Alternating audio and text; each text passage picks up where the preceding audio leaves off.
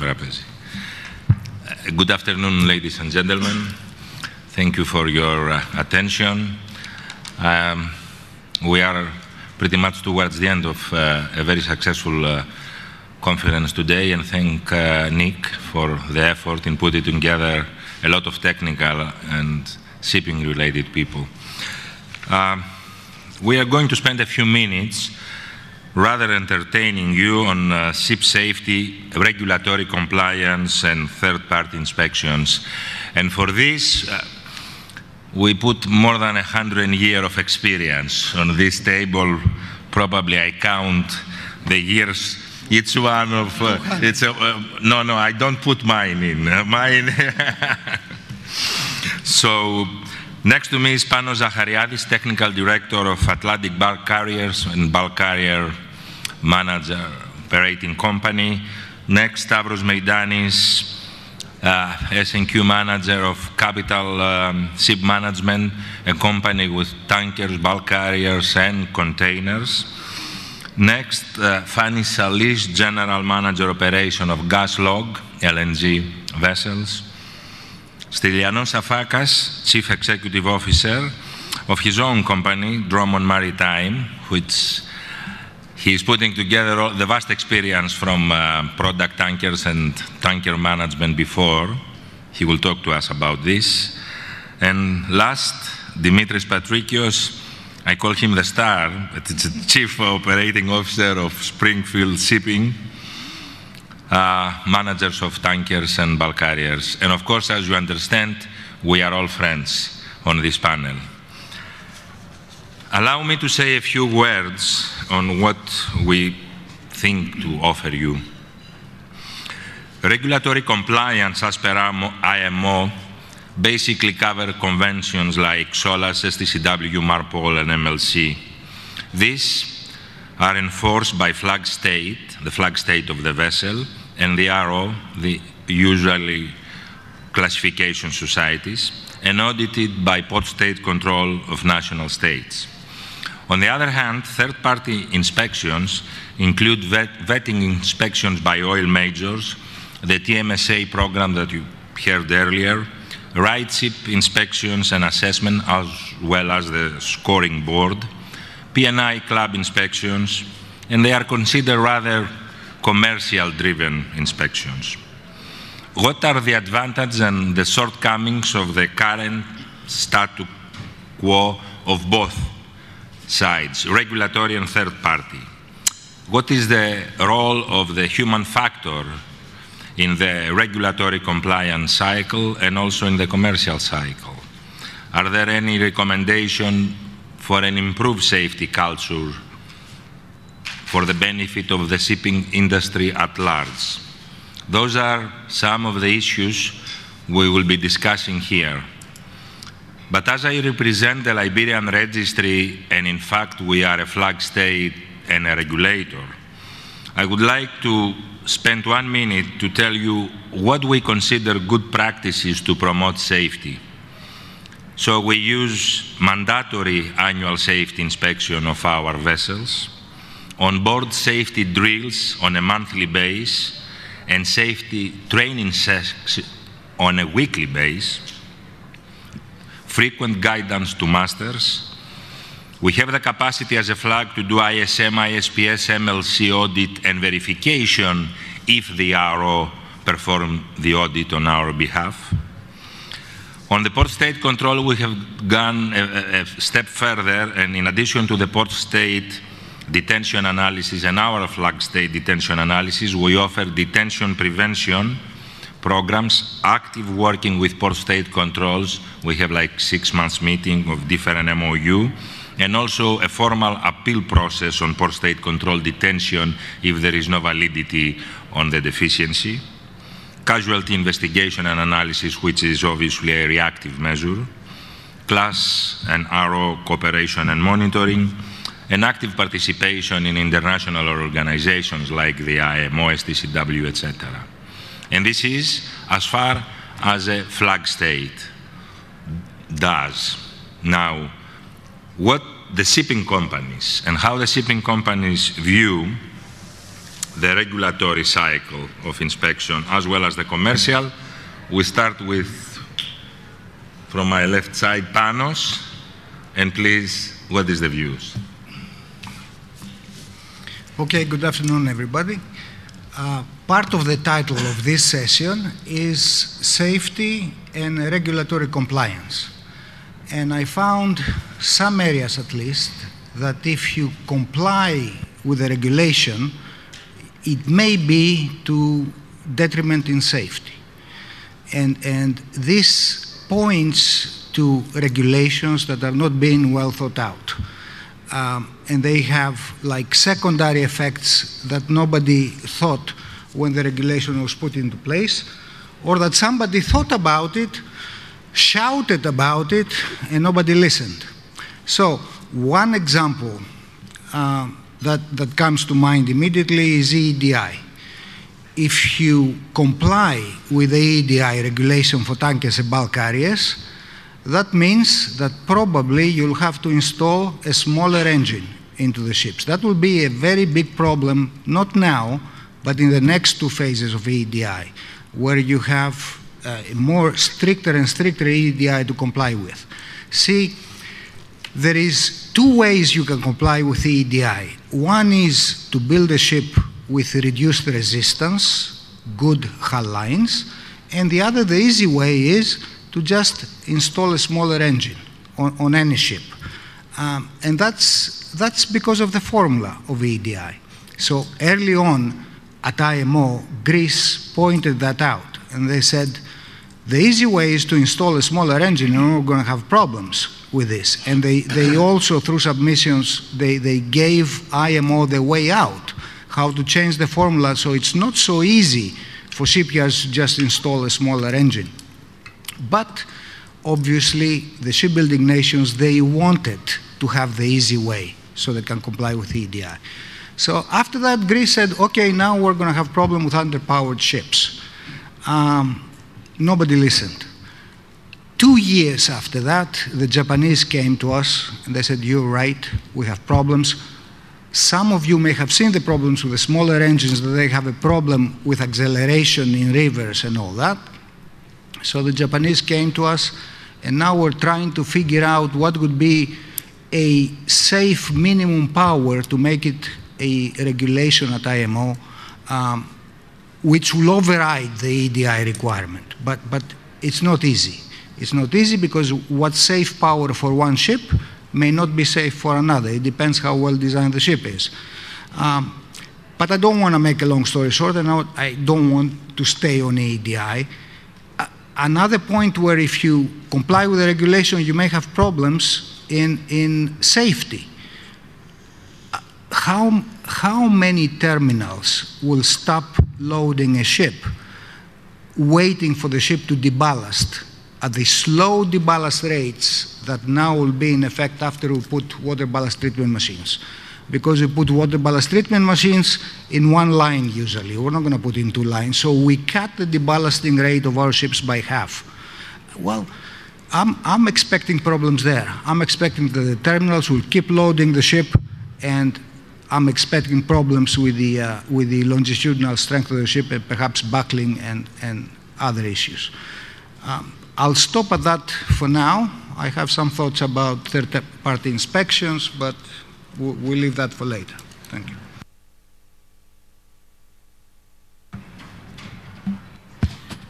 Yes. Good afternoon. Yes, Michalis, further to your initial comments, I have always in my mind two, I would say, main questions, sometimes I would say two main concerns. First of all, inspections, audits, different regulatory bodies, P&I, class. What will be the ultimate aim of such an inspection? What we want to achieve? What the regulatory body wants to achieve? To verify what? The safety of the vessel, the seaworthiness of the vessel. So the aim, each time, it's a little bit different. And this is a concern because always different approaches creates a confusion on board the vessels, and especially to our people. And the The second thought, concern that I'm always having is what about our people on board? We're talking about safety culture. We're going to enhance the safety culture. We have plenty of initiatives nowadays. This is what we are going, what we want to do. This is the proper way to do that. You know, as we have to keep in our mind that in our days we starting a discussion about, especially for the crew, about not anymore about their technical skills, but now we are talking about the soft skills. And this is something that we have to take into consideration if we go the step further as flag administration, as class or commercial vetting inspectors or whatever it is, which is very, very soon mandatory for all of us. This is my initial thoughts and comments. Thank you.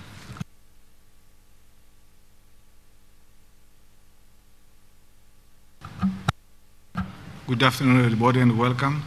To start by stating the obvious, I think that from operations perspective, both vetting and post-trade control are critical elements of the day-to-day business. In post-trade control, if you fail an inspection, vessel could be mobilized immediately with unknown consequences. In vetting, in such a very competitive market, definitely there is critical contribution to business development, and also to link those two, the results of post-trade control are traceable through the vetting process. So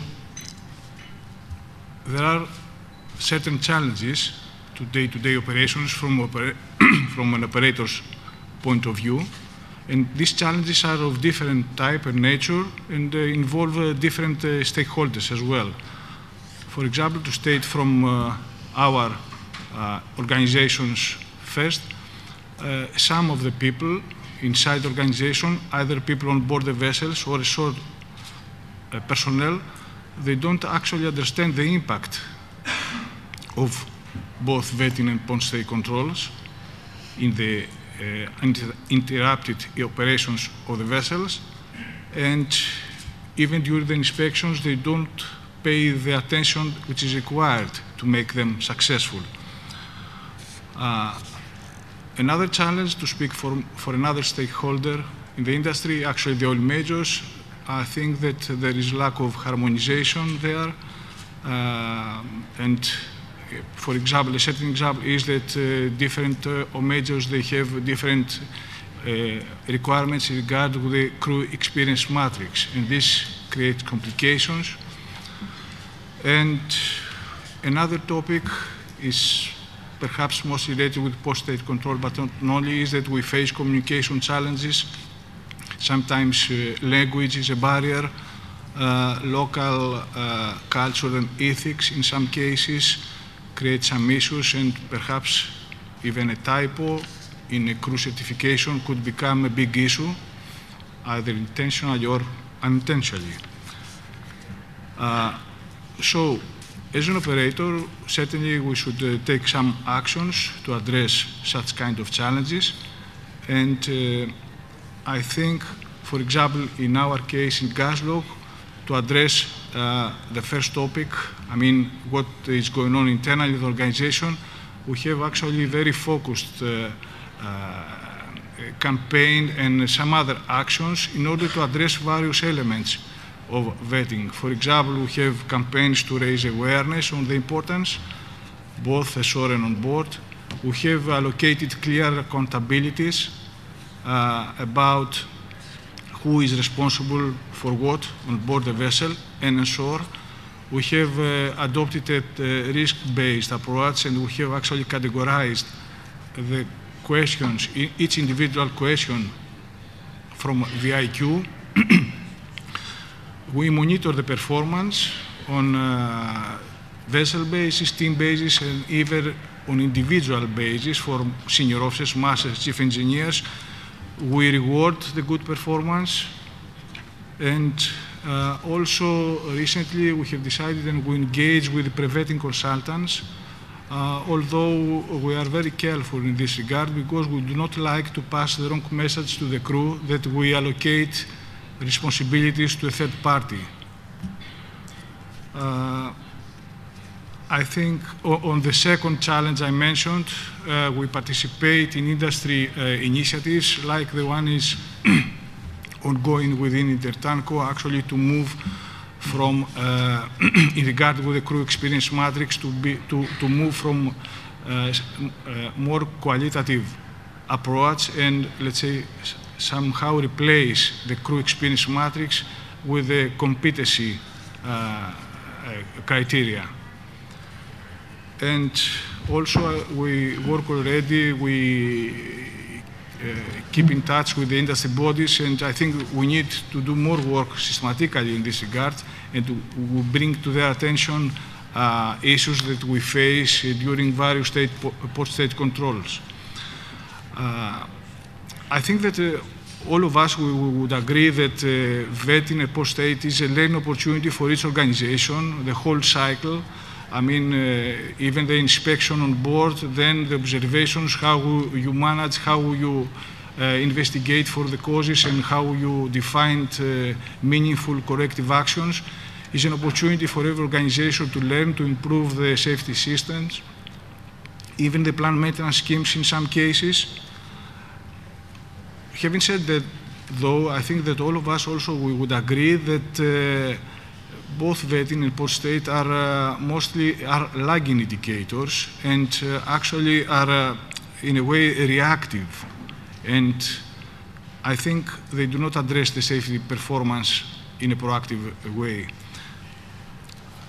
Therefore, I think that when it comes to speak for safety culture and to link with the safety culture and performance, the operators should take the lead and introduce in their organizations schemes that in order to will cultivate more proactive thinking and approach.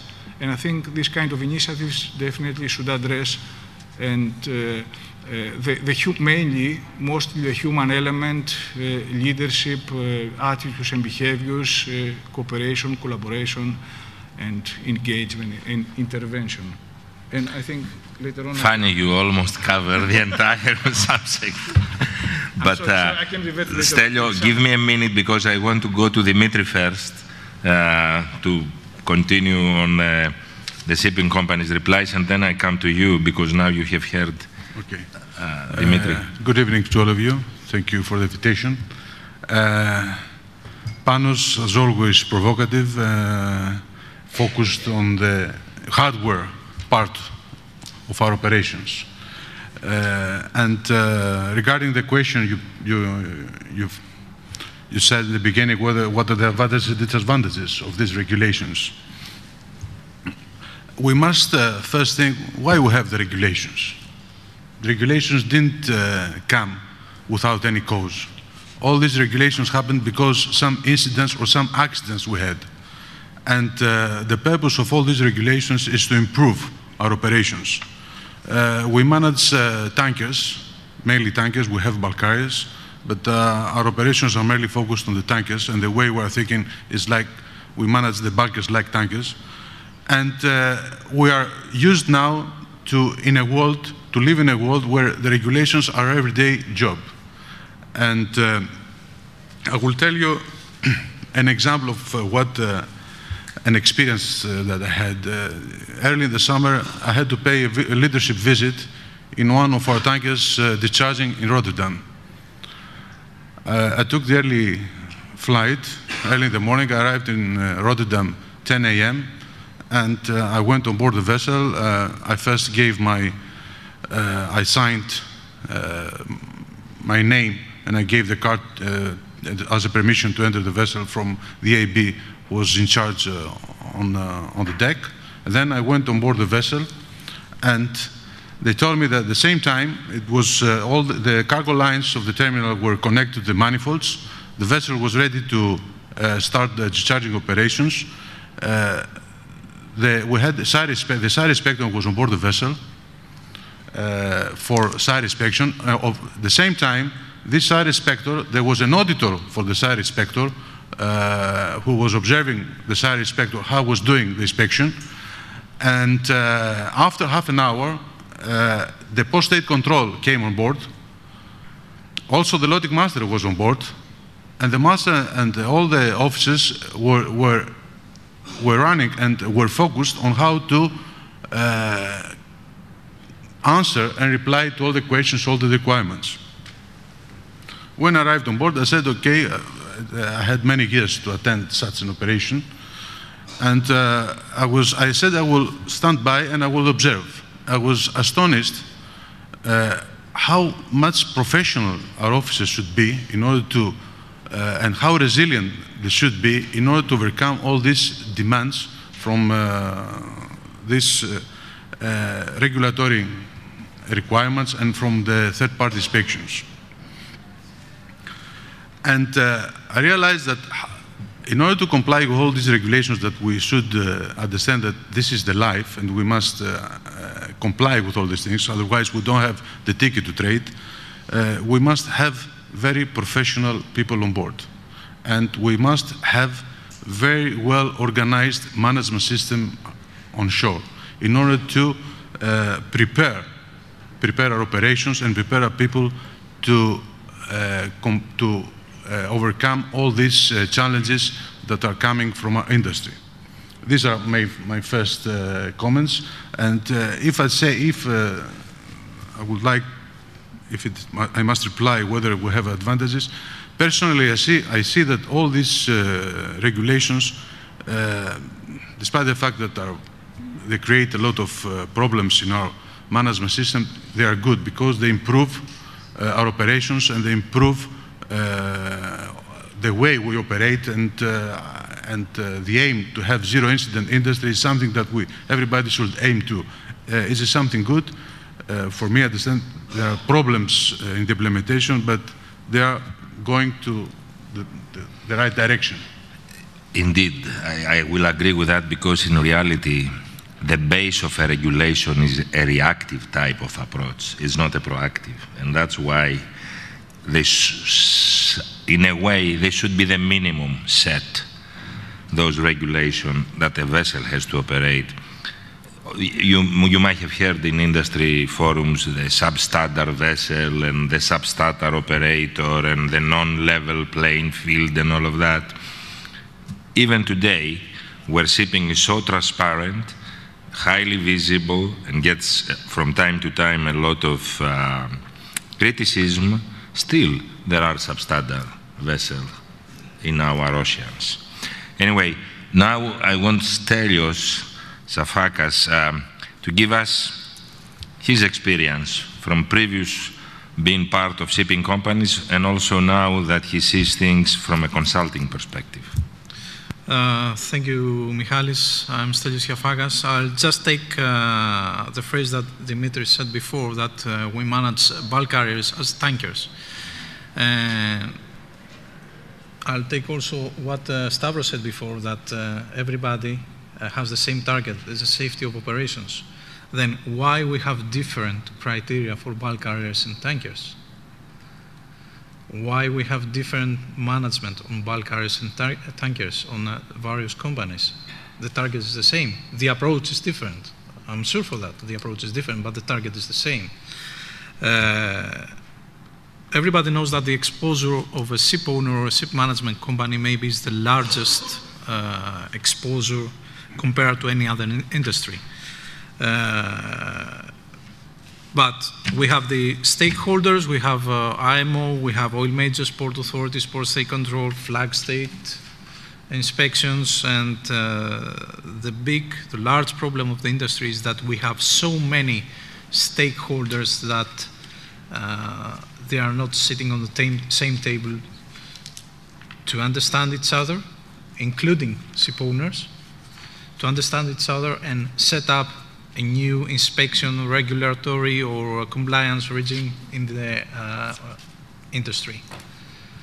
So my main concern for the future would be if we are going to see a combined action for all requirements, environmental, quality, safety, whatever is going to be, vetting, one entity to control the compliance, common requirements around the globe, unified inspection and compliance scheme.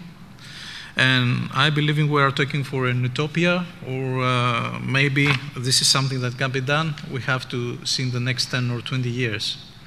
I hope that we can succeed something like that, and take some examples from aviation industry, for example. Thank you, Stelios. Just to complete on the regulatory part, as we said, Port State Control are the auditors of all of these regulations. About a couple of weeks ago, I was in Cyprus Maritime, and Mr. Kim from IMO was there, and they were discussing about measures to ensure that the Port State Control in different regions, they will be level playing field, that they will try to have a uniform type of approach, not to differentiate and all of that. Something that, from a flag perspective, we receive a lot of complaints from ship managers when the vessels are being inspected by Port State Control all over the world. And with that remark, I would like to know your experience from Port State Controls for your fleets. Start from Dimitri now. Regarding the Port State Controls, I consider them the criminal records of our ships. And if the criminal record is wide, then we have a very positive image in trading our vessels. The Port State Controls, the problem is that there is not a uniform approach on the Port State Controls in different areas of the world. And we must have our vessels and our people very well prepared when they are going in different ports, and the Port State Control inspectors, they go on board. And we must not facilitate their different approaches regarding the inspections. I don't want to speak in detail in front of an audience regarding the different approaches of the Port State Controls, but we have examples that the Port State Controls, even in tankers, it's not a level playing field all over the world.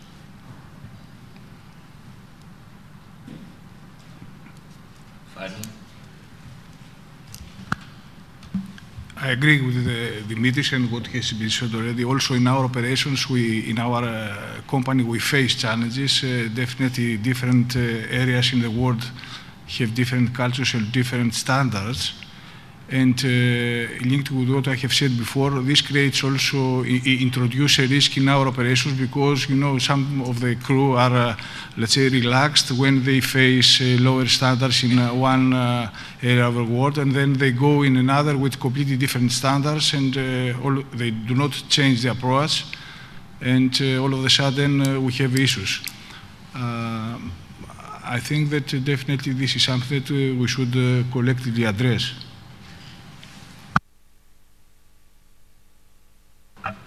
Yeah, only two words from my end, as both Theophanis and Dimitris already covered. As I said in the beginning, what is the aim of the inspection? It has to do with the uniform of having common requirements. One step, and the other step, and the other parameter is also the training of the Port State Control inspectors, which means, at the end of the day, different approach. Just to give an example, because as Stelios mentioned earlier, we are talking about uniformity of requirements and to have common.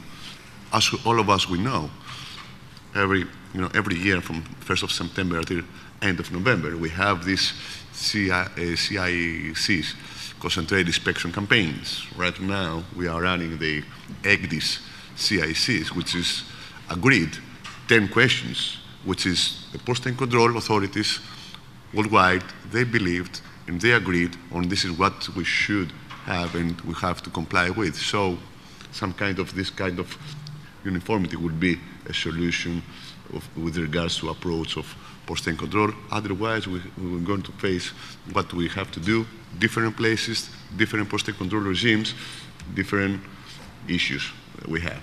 Thank you. Yeah, I think most port state control inspectors are doing their job properly and they are well trained. In the United States, in Europe, and in many other areas. However, we have a big problem. There are some well-known areas to most of the operators where the port state inspectors are crooked, simple.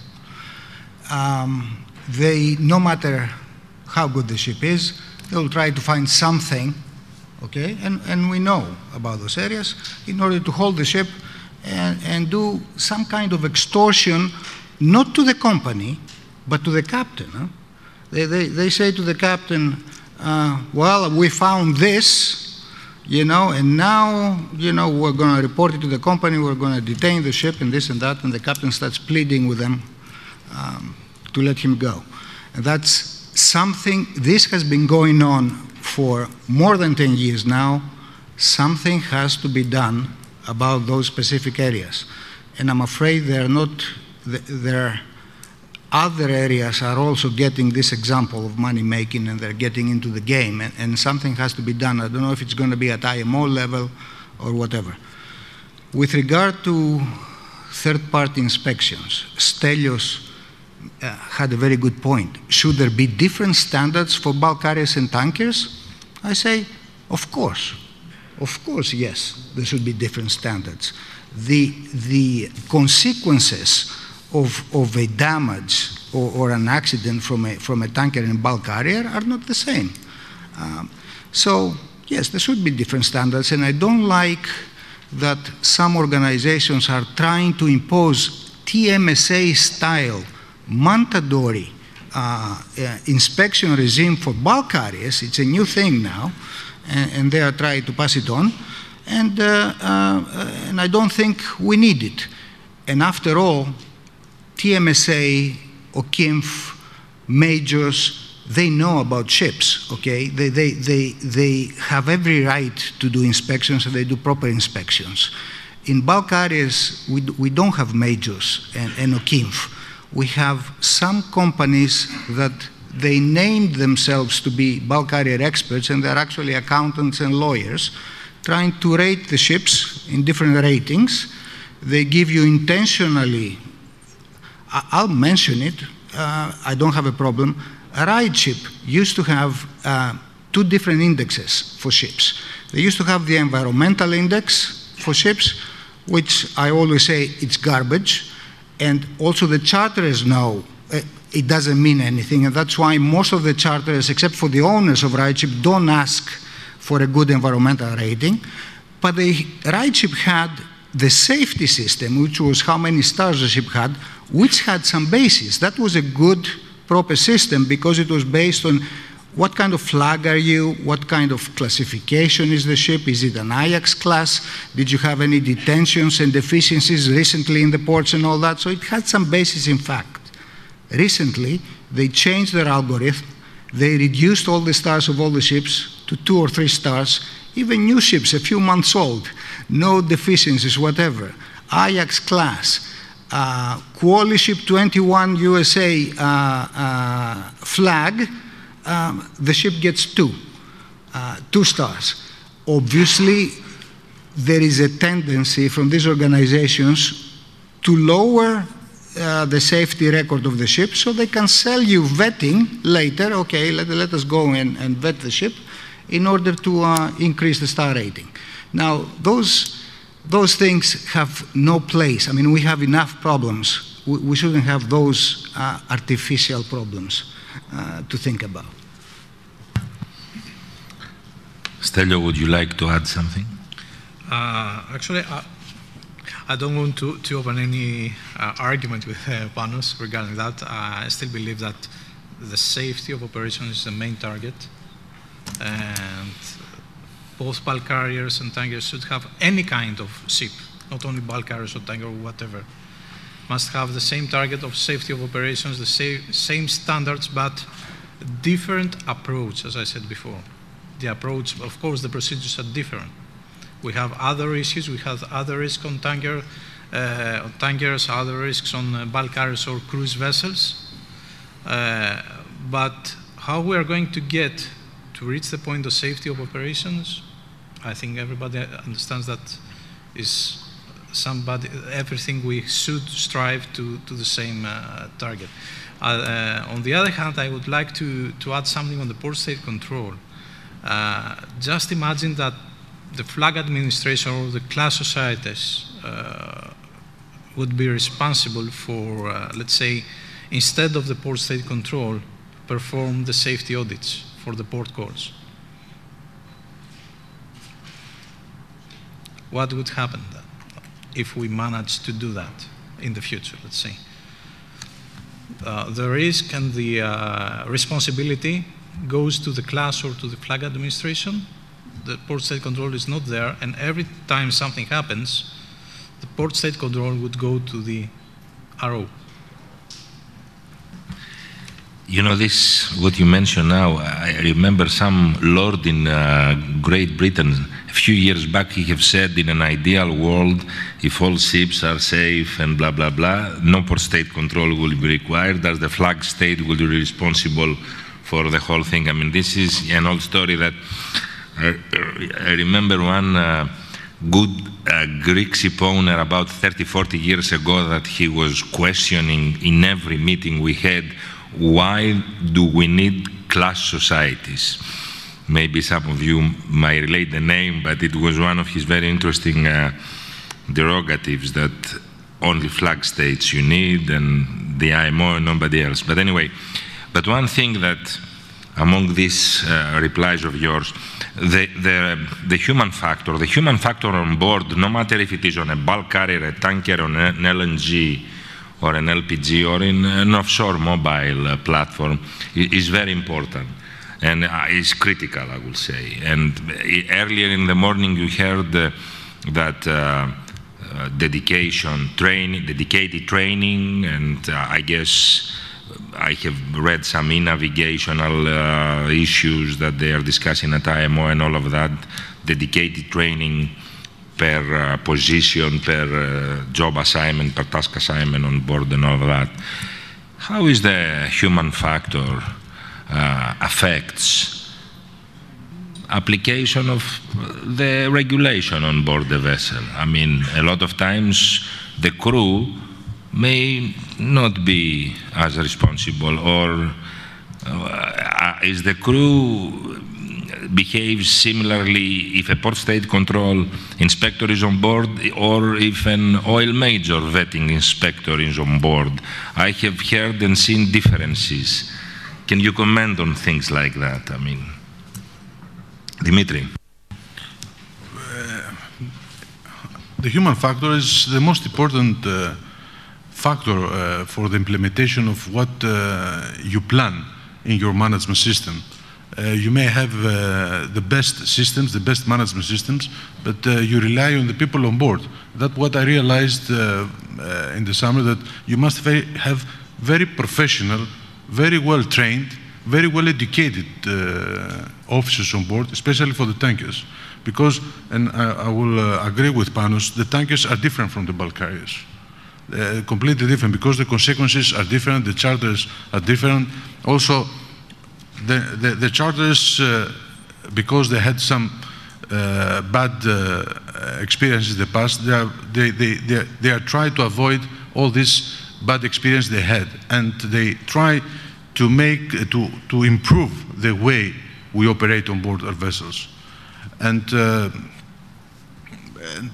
in our hands and in our responsibility is to have the best people, to try to find and hire the best people from the early years in the company, and then invest on these officers and develop them in order to understand how to operate in the world, in the industry we operate today, and not the way we operated in the past.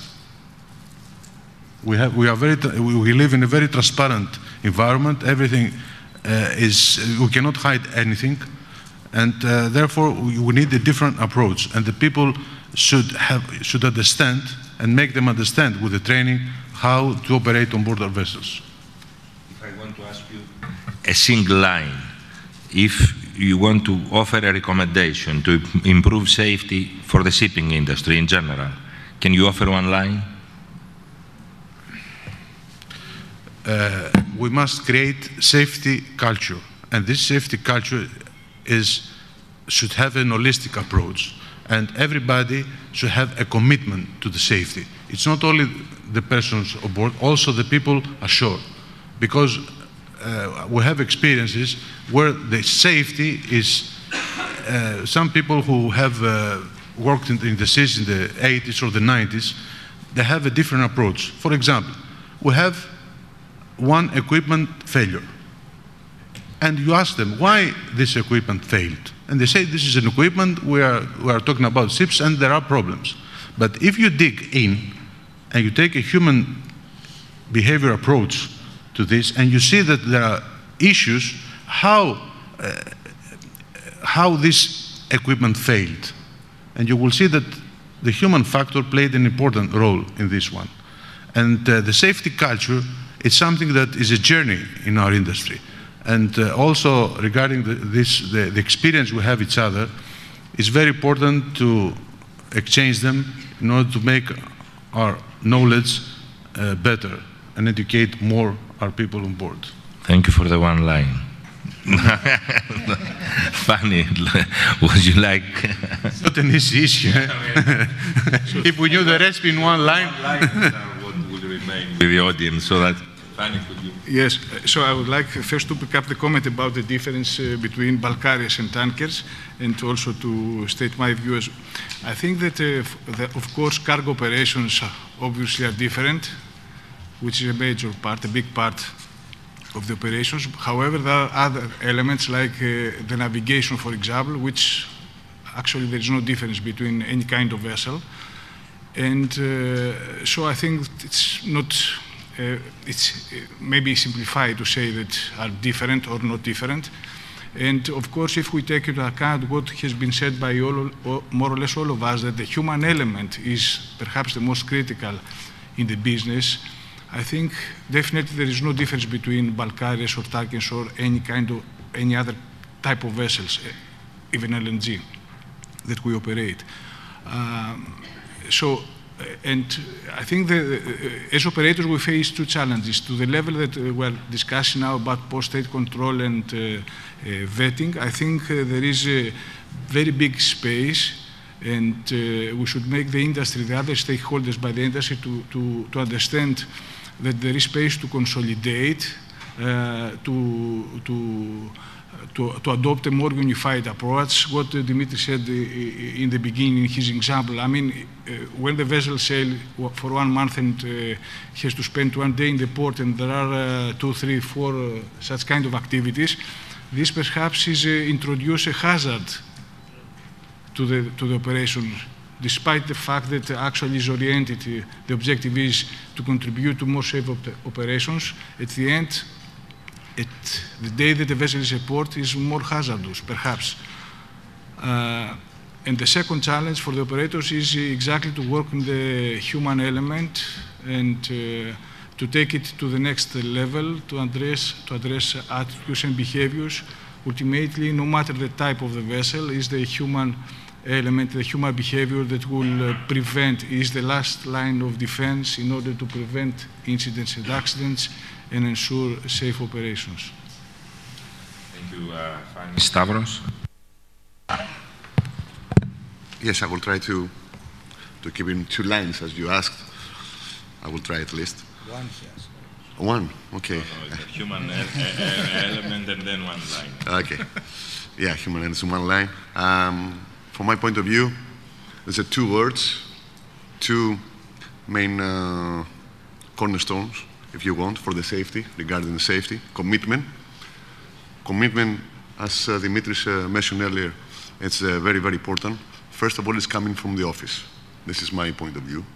Starting from the office, and then we have to cascade this on board the vessel, and commitment from our people on board. And the second is to be proactive. If we are proactive, we can do and we can prevent a lot of things with regards to safety. This is my point of view. This is my approach. This is what we are trying, at least in our company, to do, to be committed and to be proactive. Thank you. I agree with that, and it has been mentioned in the previous panels too. Two main things, training and culture, safety culture. And the safety culture, of course, starts from the office. And when the crews really see that you mean it, then that culture drips down to the ship. And training, of course, will make them actually do the job as the culture that you set actually requires. Thanks. Thank you. And before we conclude, yes, Stelio, sorry. Just one phrase. Yes. As an old guy said, excellence is not an act but a habit, either if it's a fishing boat, tanker, or a bulk carrier. Well thought. Or an aeroplane. On an airplane, right? Before I conclude this, I want to, first of all, thank all of you and thank the panelists. I want to offer my one-liner of me having worked in Greece and in the United States in shipping industries. We need to work together more. Regulatory bodies like the IMO, but also other bodies, Intertango, Intercargo, International Shipping Council, shipping companies. It's interesting that one of the people that was participating in the Geneva Convention on MLC, where it was a tripartite agreement, like ship owners, flag administration, seamen union, and Liberia was part, and I asked him from the ship owners who came, and he told me some tugboat operators, fishing vessel operators and stuff like that, and they were not major ship owning bodies, etc. So I think we need to work more together, because at the end of the day, the aim is one and only, a better life for the world at large. And shipping, due to the importance in transporting goods from one place to the other, goods that we use also in this room, it's very important. So we do need to work together. Thank you very much, Nicholas and all of you. Thank you.